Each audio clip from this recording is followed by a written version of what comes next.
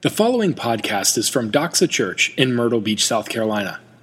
For more information about Doxa Church, please visit us online at www.doxachurch.org.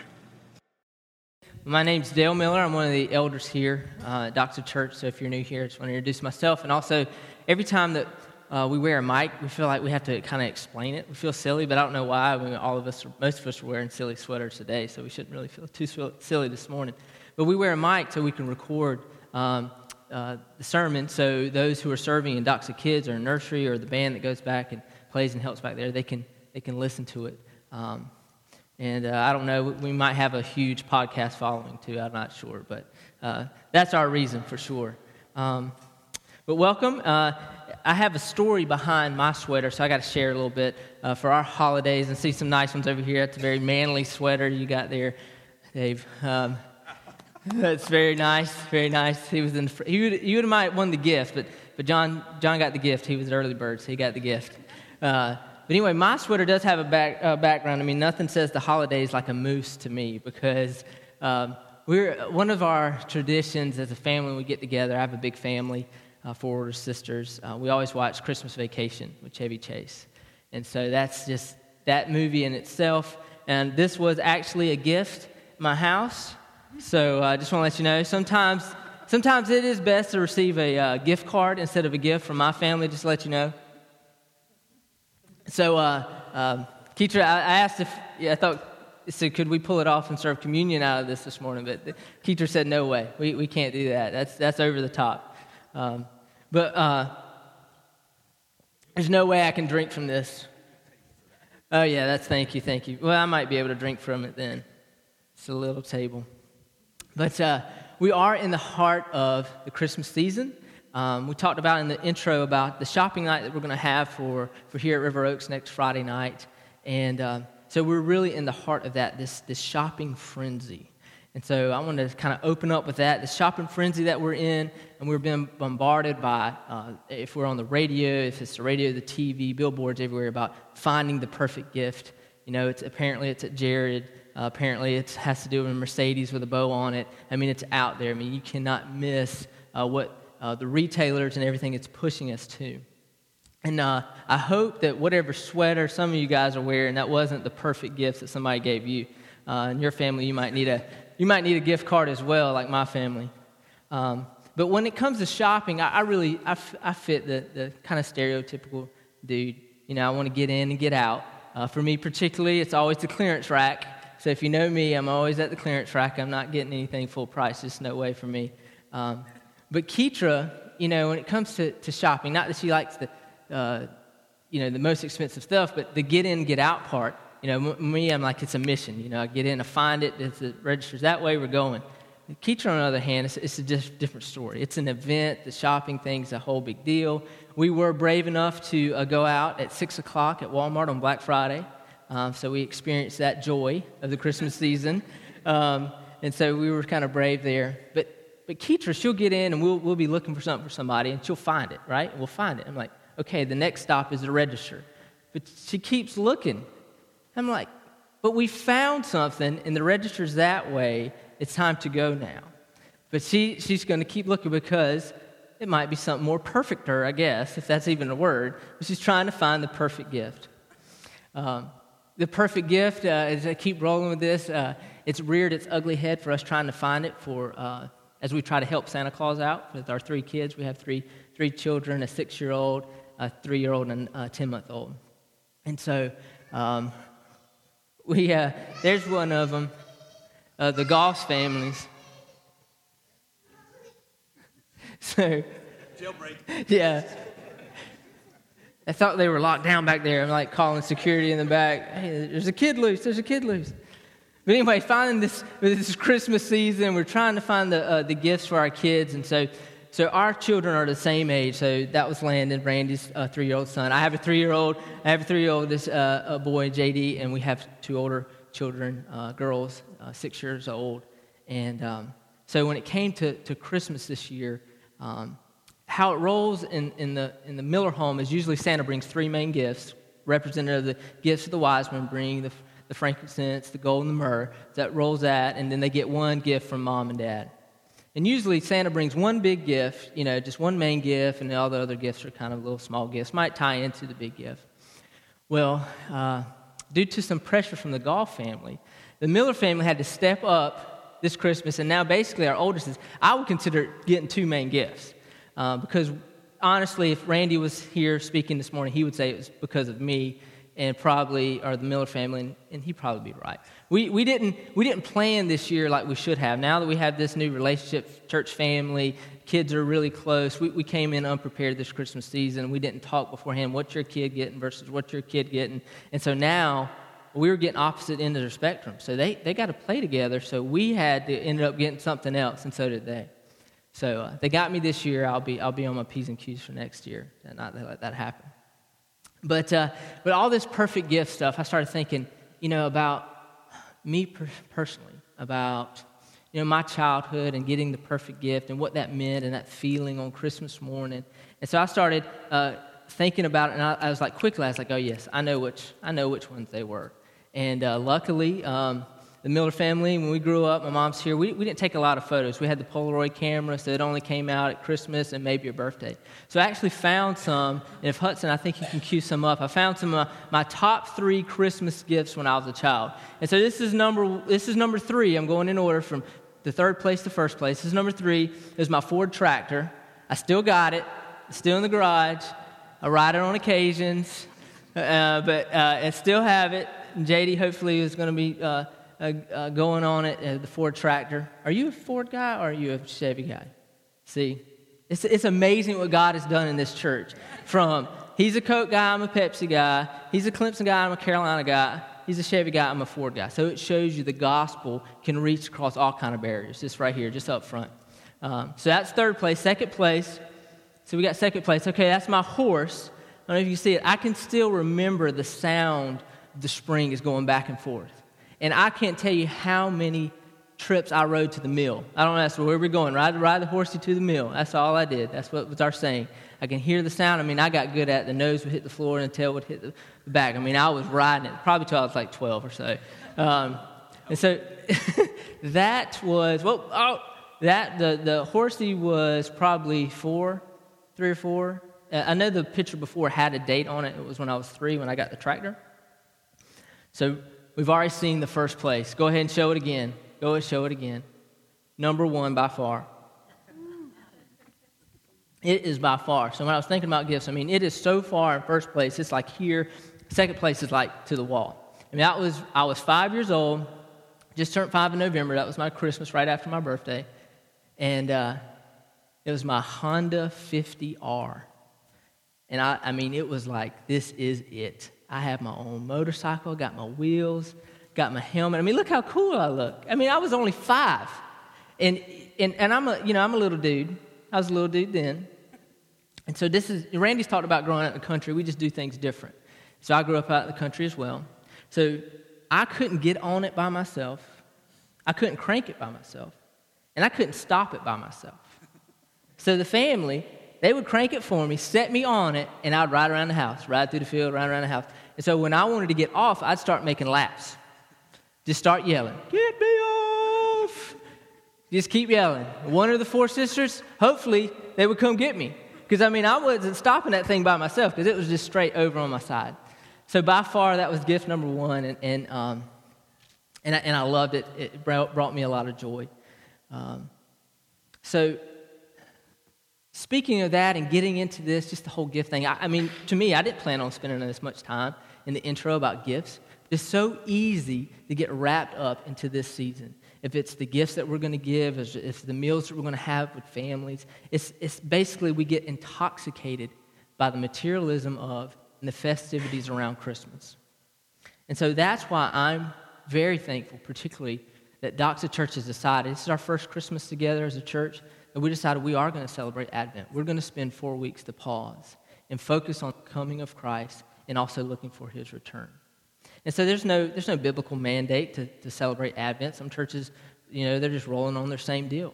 But I think particularly for us, from what we are bombarded with culture every day, it's good to be able to come in here on a Sunday and to be able to just hit the pause button and reflect on Jesus Christ's coming and is also his future return. And so if you're a guest here this morning, we're not just doing this on Sunday mornings. We're rolling through a devotional called The Good News of Great Joy. And we send that out. It's a free book, and it's electronically.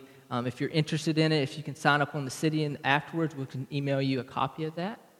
So I'm thankful for that we're really doing this Advent season together as a church. Let me get another sip of my drink here. It is. Can't do anymore. Let's just switch over. All right, so then the next point is that, really when it comes to gifts, we're all competing for second place. No matter how good you are at shopping and you can keep finding that perfect gift for the person, we're all competing for second place. Because James 1:16 and 17 tells us this. It says, "Do not be deceived, my beloved brothers. Every good gift and every perfect gift is from above, coming down from the Father of lights, with whom there is no variation or shadow due to change." So God has given us many gifts, right? I mean, if it's from our family, if it's from our life that we have, it's from the purpose that we feel God's called us to, but there's no doubt who God's perfect gift was, right? Just like my Honda 50R was way over here in first place and everything was a far distance, there's no doubt what is in first place when it comes to God's perfect gift to us, and that is Jesus Christ. Charles opened us up with John 3:16. God so loved the world that he gave his only Son, that whoever believes in him shall not perish but have eternal life. So of all things that God has given us, just to recap, we cannot debate this. We have to see that in first place is Jesus Christ himself.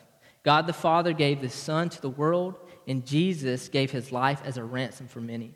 In Jesus, we have forgiveness. In Jesus, we have reconciliation. In Jesus, we have eternal life. And in Jesus, we have an identity based on his righteousness rather than our own sinful nature. So this morning, my goal for us as we continue this morning in studying the Word is to actually examine this perfect gift and really look at it from two different angles. The first angle being, how is Jesus the perfect gift? And the second angle is, why is Jesus the perfect gift? So when I talk about the how part, that's when we go through first. I'm talking about the miraculous conception, how he was brought to life, and the virgin birth itself. So Jesus' birth was foretold, it was predicted, it was recorded hundreds of years before that historic night that we sing about in Bethlehem.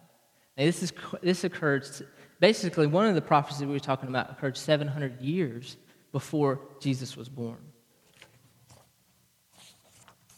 So the Old Testament, it records several key events surrounding the birth of Christ. The first one, it starts way back in, really, one of the first ones starts way back in Genesis, chapter 12, verse 3. It tells us there that Jesus will be a descendant of Abraham. And then we also see in Genesis 17:19 that Jesus will be a descendant of Isaac and Jacob. And then when we talked about Bethlehem earlier, in Micah chapter 5, verse 2, it tells us that Jesus will be born in the small little town on the outskirts of Jerusalem called Bethlehem. We learn from Genesis that Jesus will be from the tribe of Judah. We learn also that and from Jeremiah chapter 23, verse 5, that he would come from the line of King David. And so, but the most particular prophecy of all when it comes to Jesus' birth is pretty popular. It comes on, we see it all the time in this season, if it's on letters or whatnot, but we see it a lot. And so it's really talking about Jesus being born of a virgin. So let us look at Isaiah chapter 7, verse 14.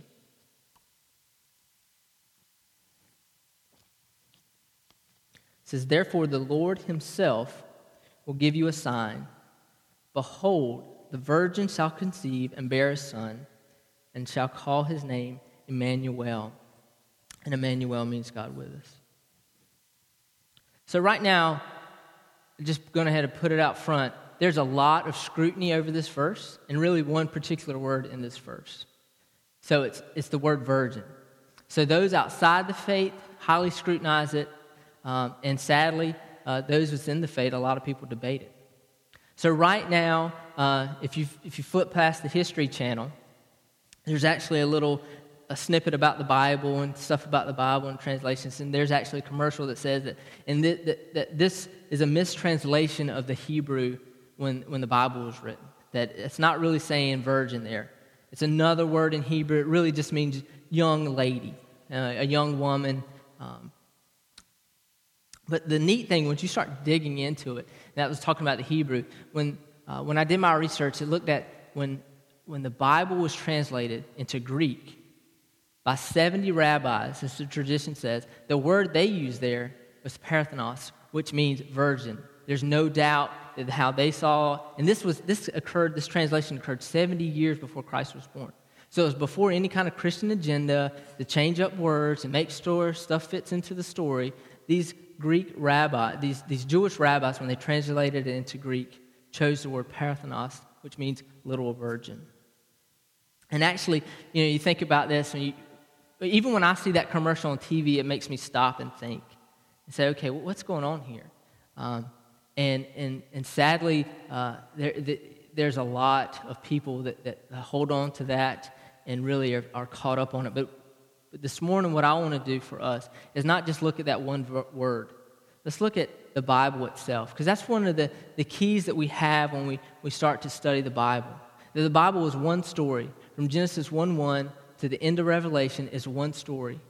It's written in 66 books. It's written by over 40 authors over a span of 1,500 years and written on 3 different continents. But ultimately, the Bible is one story. And so you have to, the principle in that is that when you come to a scripture, you have to use the Bible to translate the Bible. Scripture interprets Scripture. If you just take one verse by yourself over here and you don't put it into context of the whole Bible, you can go down the wrong path so easily. So let us take some time now to look at 2 independent stories, but complementary stories about this virgin birth. If you would turn with me, we'll start in Luke chapter 1, verse 26.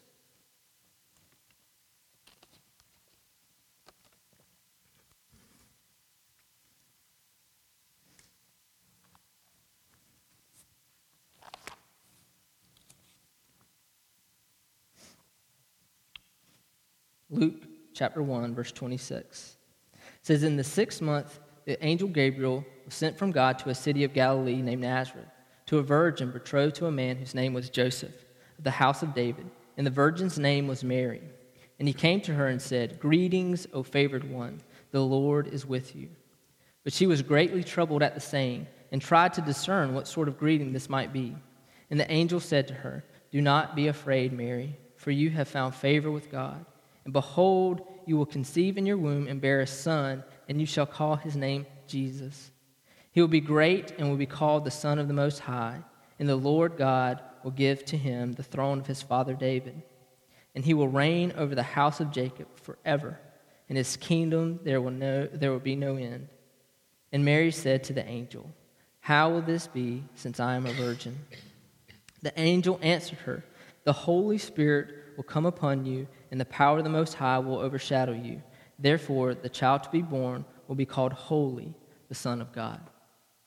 So we look at this particular text, so we're looking at this story. We're going to focus on Mary a little bit here. And so we see from this story, how is Mary identified right out the gate? She is identified in verse 27 as a virgin. But what really blows me away, the evidence that really blows me away here when it comes to the virgin birth and this miraculous conception is actually Mary's response to the angel. He tells her this news. He tells her, and meanwhile, you think about it in context, Mary's probably 13, 14 years old. She's betrothed, which means she's in an engagement. It's more binding than our modern day engagement. It was basically they were married, but there was no consummation of the marriage. There was a time part they didn't live together. But as we see when we go to Matthew, it required a divorce to get out of that marriage per se, this betrothal. And so this angel comes to her and gives her this news, and And she's stepped back, and verse 34 is where her response is. She says, how will this be since I'm a virgin? So there's no doubt that Mary doesn't understand how this is going to come about. How am I going to be pregnant with a child and call him his name Jesus? How's that going to happen?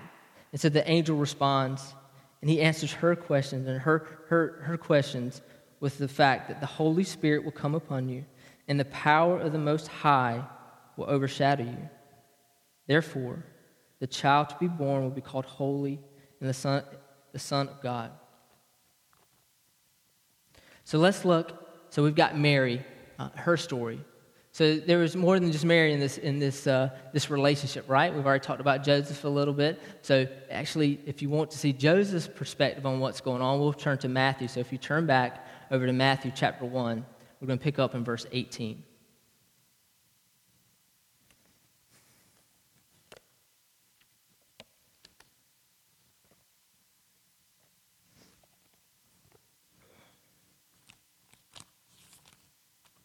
Matthew chapter 1, verse 18.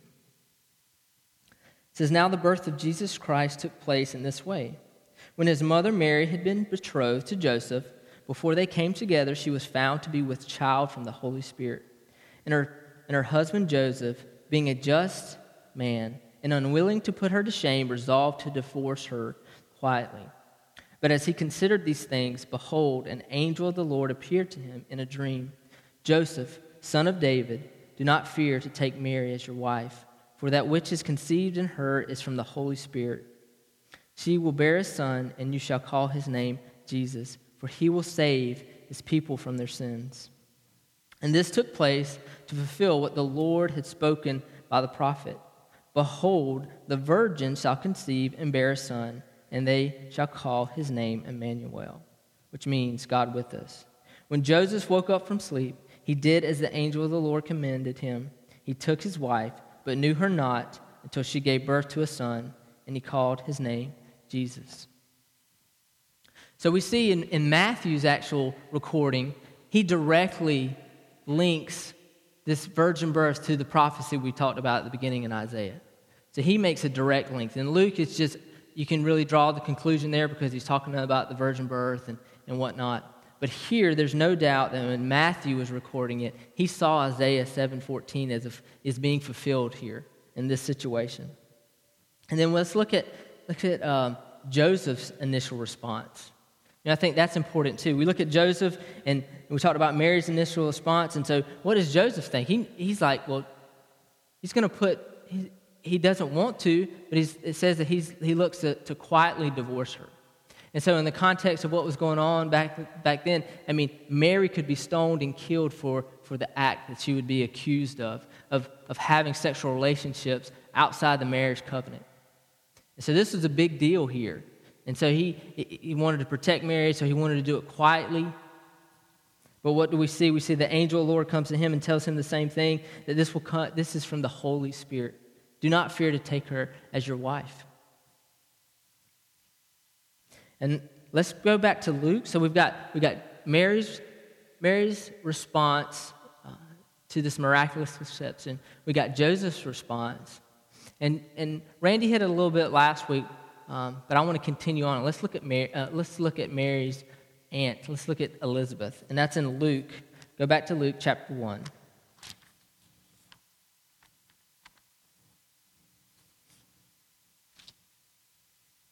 I'm going to pick up in 35 or 36 is where we left off, just to read the full text. It says, and behold, your relative Elizabeth in her old age has conceived a son, and this is the 6th month with her who was called barren. For nothing will be impossible with God. And Mary said, behold, I am the servant of the Lord. Let it be to me according to your word. And the angel departed her. Just want a quick note, just to see what amazes me in Joseph and his faith and of not divorcing Mary and taking her as his wife, and then also Mary's faith and her obedience to go forward to have this response. And behold, I am the servant of the Lord. Let it be to me according to your word. And the angel departed from her. And there's no doubt that there was looks, there was issues within their little town of Nazareth. What is going on? What happened here? What's going on? And outside of all that pressure from the world, they were going to be faithful to the message that God gave to them. So picking up in 39, it says, "In those days Mary arose and went with haste into the hill country to a town of Judah, and she entered the house of Zechariah and greeted Elizabeth. And when Elizabeth heard the greeting of Mary, the baby leapt in her womb, and Elizabeth was filled with the Holy Spirit, and she exclaimed with a loud cry, 'Blessed are you among women, and blessed is the fruit of your womb. And why is this granted to me, that the mother of my Lord should come to me? For behold, when the sound of your greeting came to my ears, the baby in my womb leapt for joy. And blessed is she who believed that there would be a fulfillment of what was spoken to her from the Lord.'"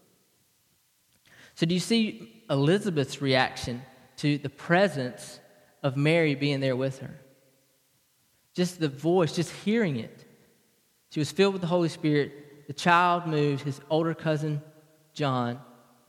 And we see her reaction, what she says. She says, "And why is this granted to me, that the mother of my Lord shall come to me?" There's no doubt that Elizabeth knew the divine origin of the baby in Mary's womb. And so as we look at the birth, so we've looked at the birth itself, or the conception, and now we're going to actually look at the physical birth. It's just in Luke. We'll just hit it really quick. In Luke chapter 2, we'll do 1 through 7. We'll read those verses.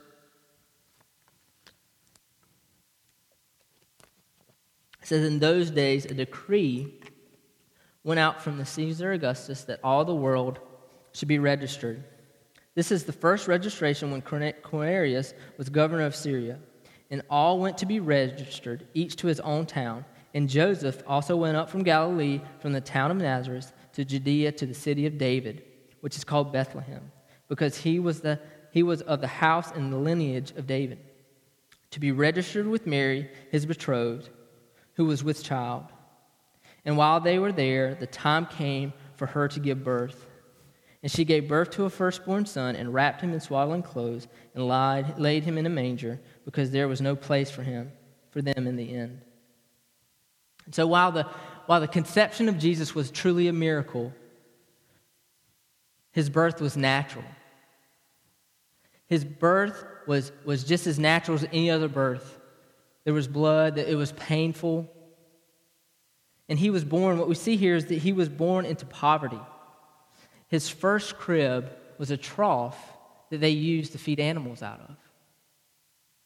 We're talking about God on high, holy in majesty, in heaven, coming down to be born in that kind of situation. That itself should awe us. That itself should step us back, that God didn't send somebody else to do his work, as we often see in our context. The big guy, he's not coming down to the meeting. He's going to send somebody. But it's God himself came down. And so as we can see now, just as I hope, as we walk through these scriptures, we started in Isaiah and we looked at Luke and we looked at Matthew, I hope you can see that the review of scriptures itself, it's clear that Jesus was conceived by the Holy Spirit and he was born of the Virgin. So we know that if you're on the same page with me, we know this truth. This is what the Bible teaches. This is the doctrine of the Bible, that Jesus was conceived of the Holy Spirit and born of a virgin. But why?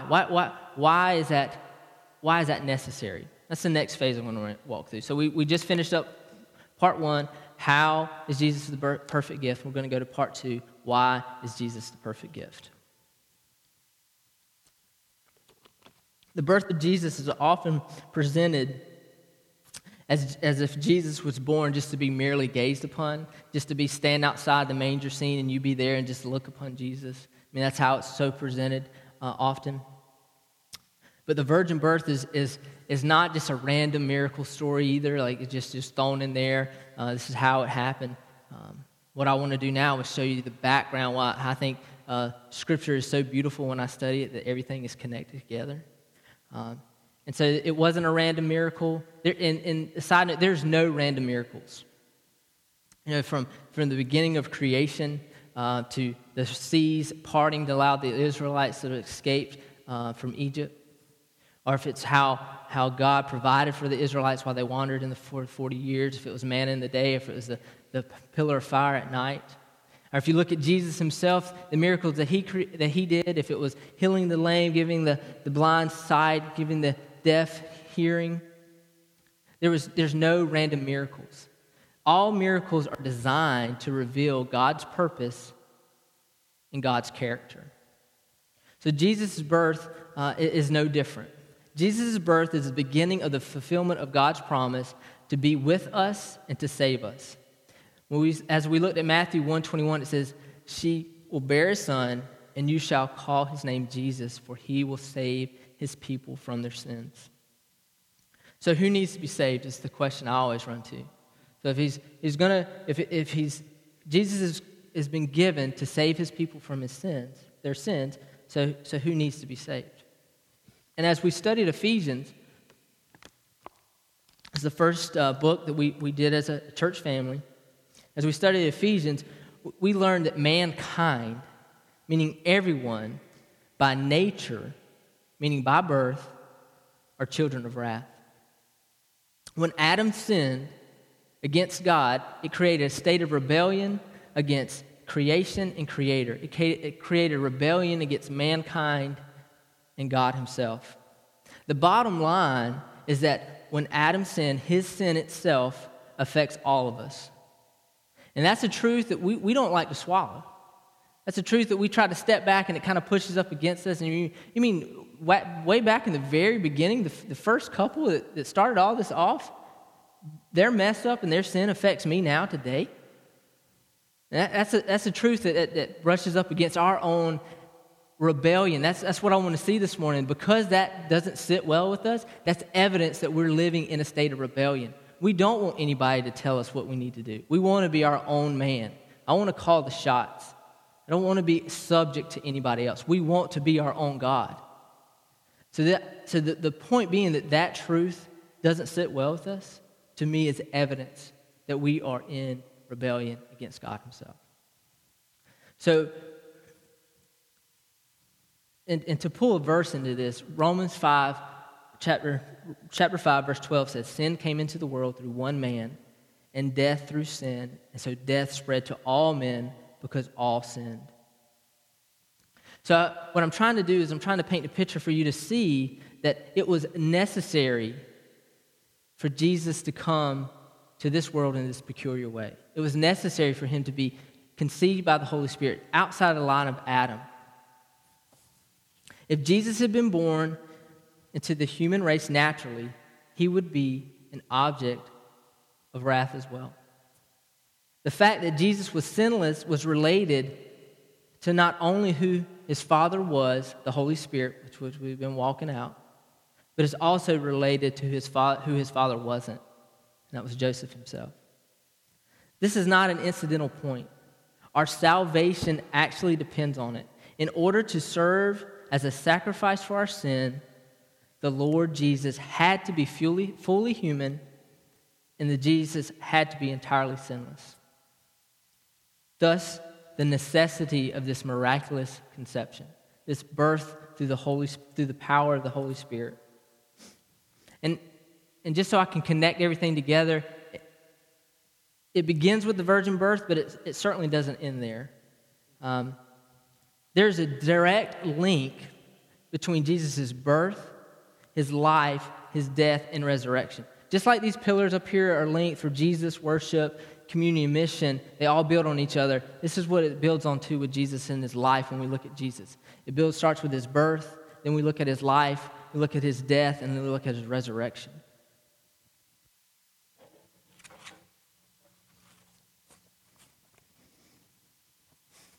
The Spirit who gave life when Mary first conceived is the same Spirit that empowered Jesus to live a sinless life. Live a sinless life. That would be a bad mistake there. And the Spirit that worked powerfully to raise Jesus from the dead. It's the same Spirit. So we're talking about his life, we're talking about his birth, his life, and his resurrection is the same Spirit that did it all. So the question is, how does this apply to you and me? I mean, how does kind of land the plane? How does this affect me personally? That Jesus was conceived by the Holy Spirit to be sinless, and that sinlessness continued throughout his life, so he would be a worthy sacrifice at his death. The bottom line is Jesus is the perfect gift because he was the perfect sacrifice. He was born to pay the penalty of death that we deserve because of our sin. He was born to die. Jesus came not merely to be seen and looked upon as a baby in a manger. What I want us to see this Advent season, that Jesus came to be believed upon, he came to be received, and he came to be followed. He calls all people to look to him alone for forgiveness of sin. He calls all people to look to him alone for eternal life. He calls all people to look to him only to be with peace with God. And as I close this morning, I want to close and read a quote from Dr. Al Mohler. When he was asked, can a true Christian, deny the virgin birth? This was his response. He says the answer to that question must be no. Christians must face the fact that a denial of the virgin birth is a denial of Jesus as Christ. The Savior who died for our sins was none other than the baby who was conceived of the Holy Spirit and born of a virgin. The virgin birth does not stand alone by itself as a biblical doctrine, but is an irreducible part, is tangled into the biblical revelation about the person and work of Jesus Christ. With it, the gospel stands or falls. So it made me start thinking, what's the difference? What's the difference between just a good gift and a perfect gift? The perfect gift to me meets not only a desire but also a need. And so what I want to leave us with this morning as we go out and continue in the Advent season is to see that this community is searching for purpose and meaning. They have a desire. They desire to be part of something greater. Many will even put all their desire and their hopes for this season right into this season, into the upcoming meals with family, into finding that perfect gift to give somebody. They're going to put it all in there. That's where they're going to put all their hope into this just time frame of season. And so after the presents are opened and after we gain 5 pounds from all the meals that we've had, the only thing that's going to be left in January is going to be disappointment.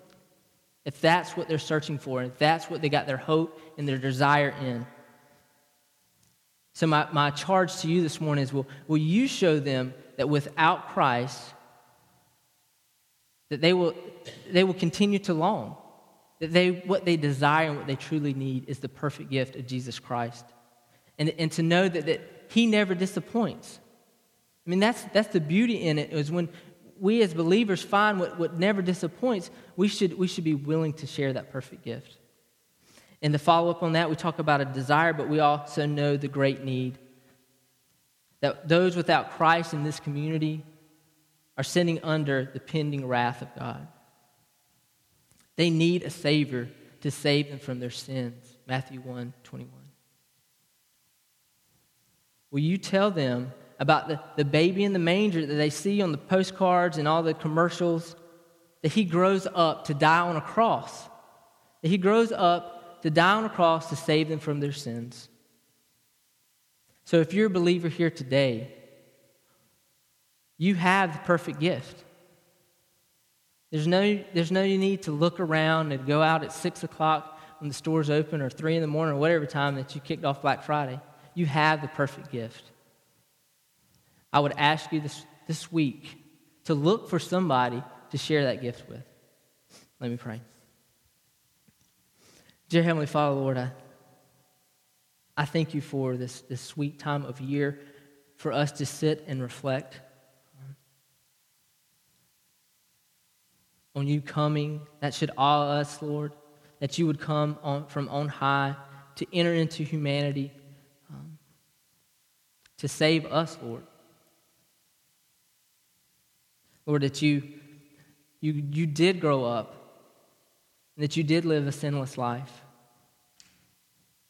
and that You did obey the will of Your Father by going to a cross when we were still sinners, that You died for us. And Lord, let us sit this morning in awe of that truth, and a thankfulness of what you have done. And Lord, let us not be lulled by the festivities that we're involved in, just lulled asleep, the upcoming gatherings. Lord, give us eternal lenses. Lord, show us that what we have is a gift that should be given, that should be shared. That people are longing for something. And may we develop relationships. May we walk beside people that are struggling. Lord, you have done so much for us. Lord, give us a desire to speak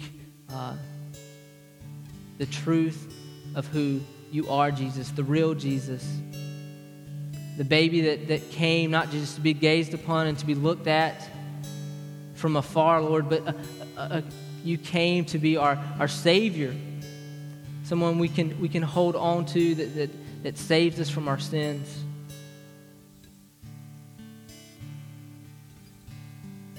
Lord, I pray that as we continue to worship you this morning, that you would sink these truths deep into our heart and give us a desire to share with those that you put in our circle.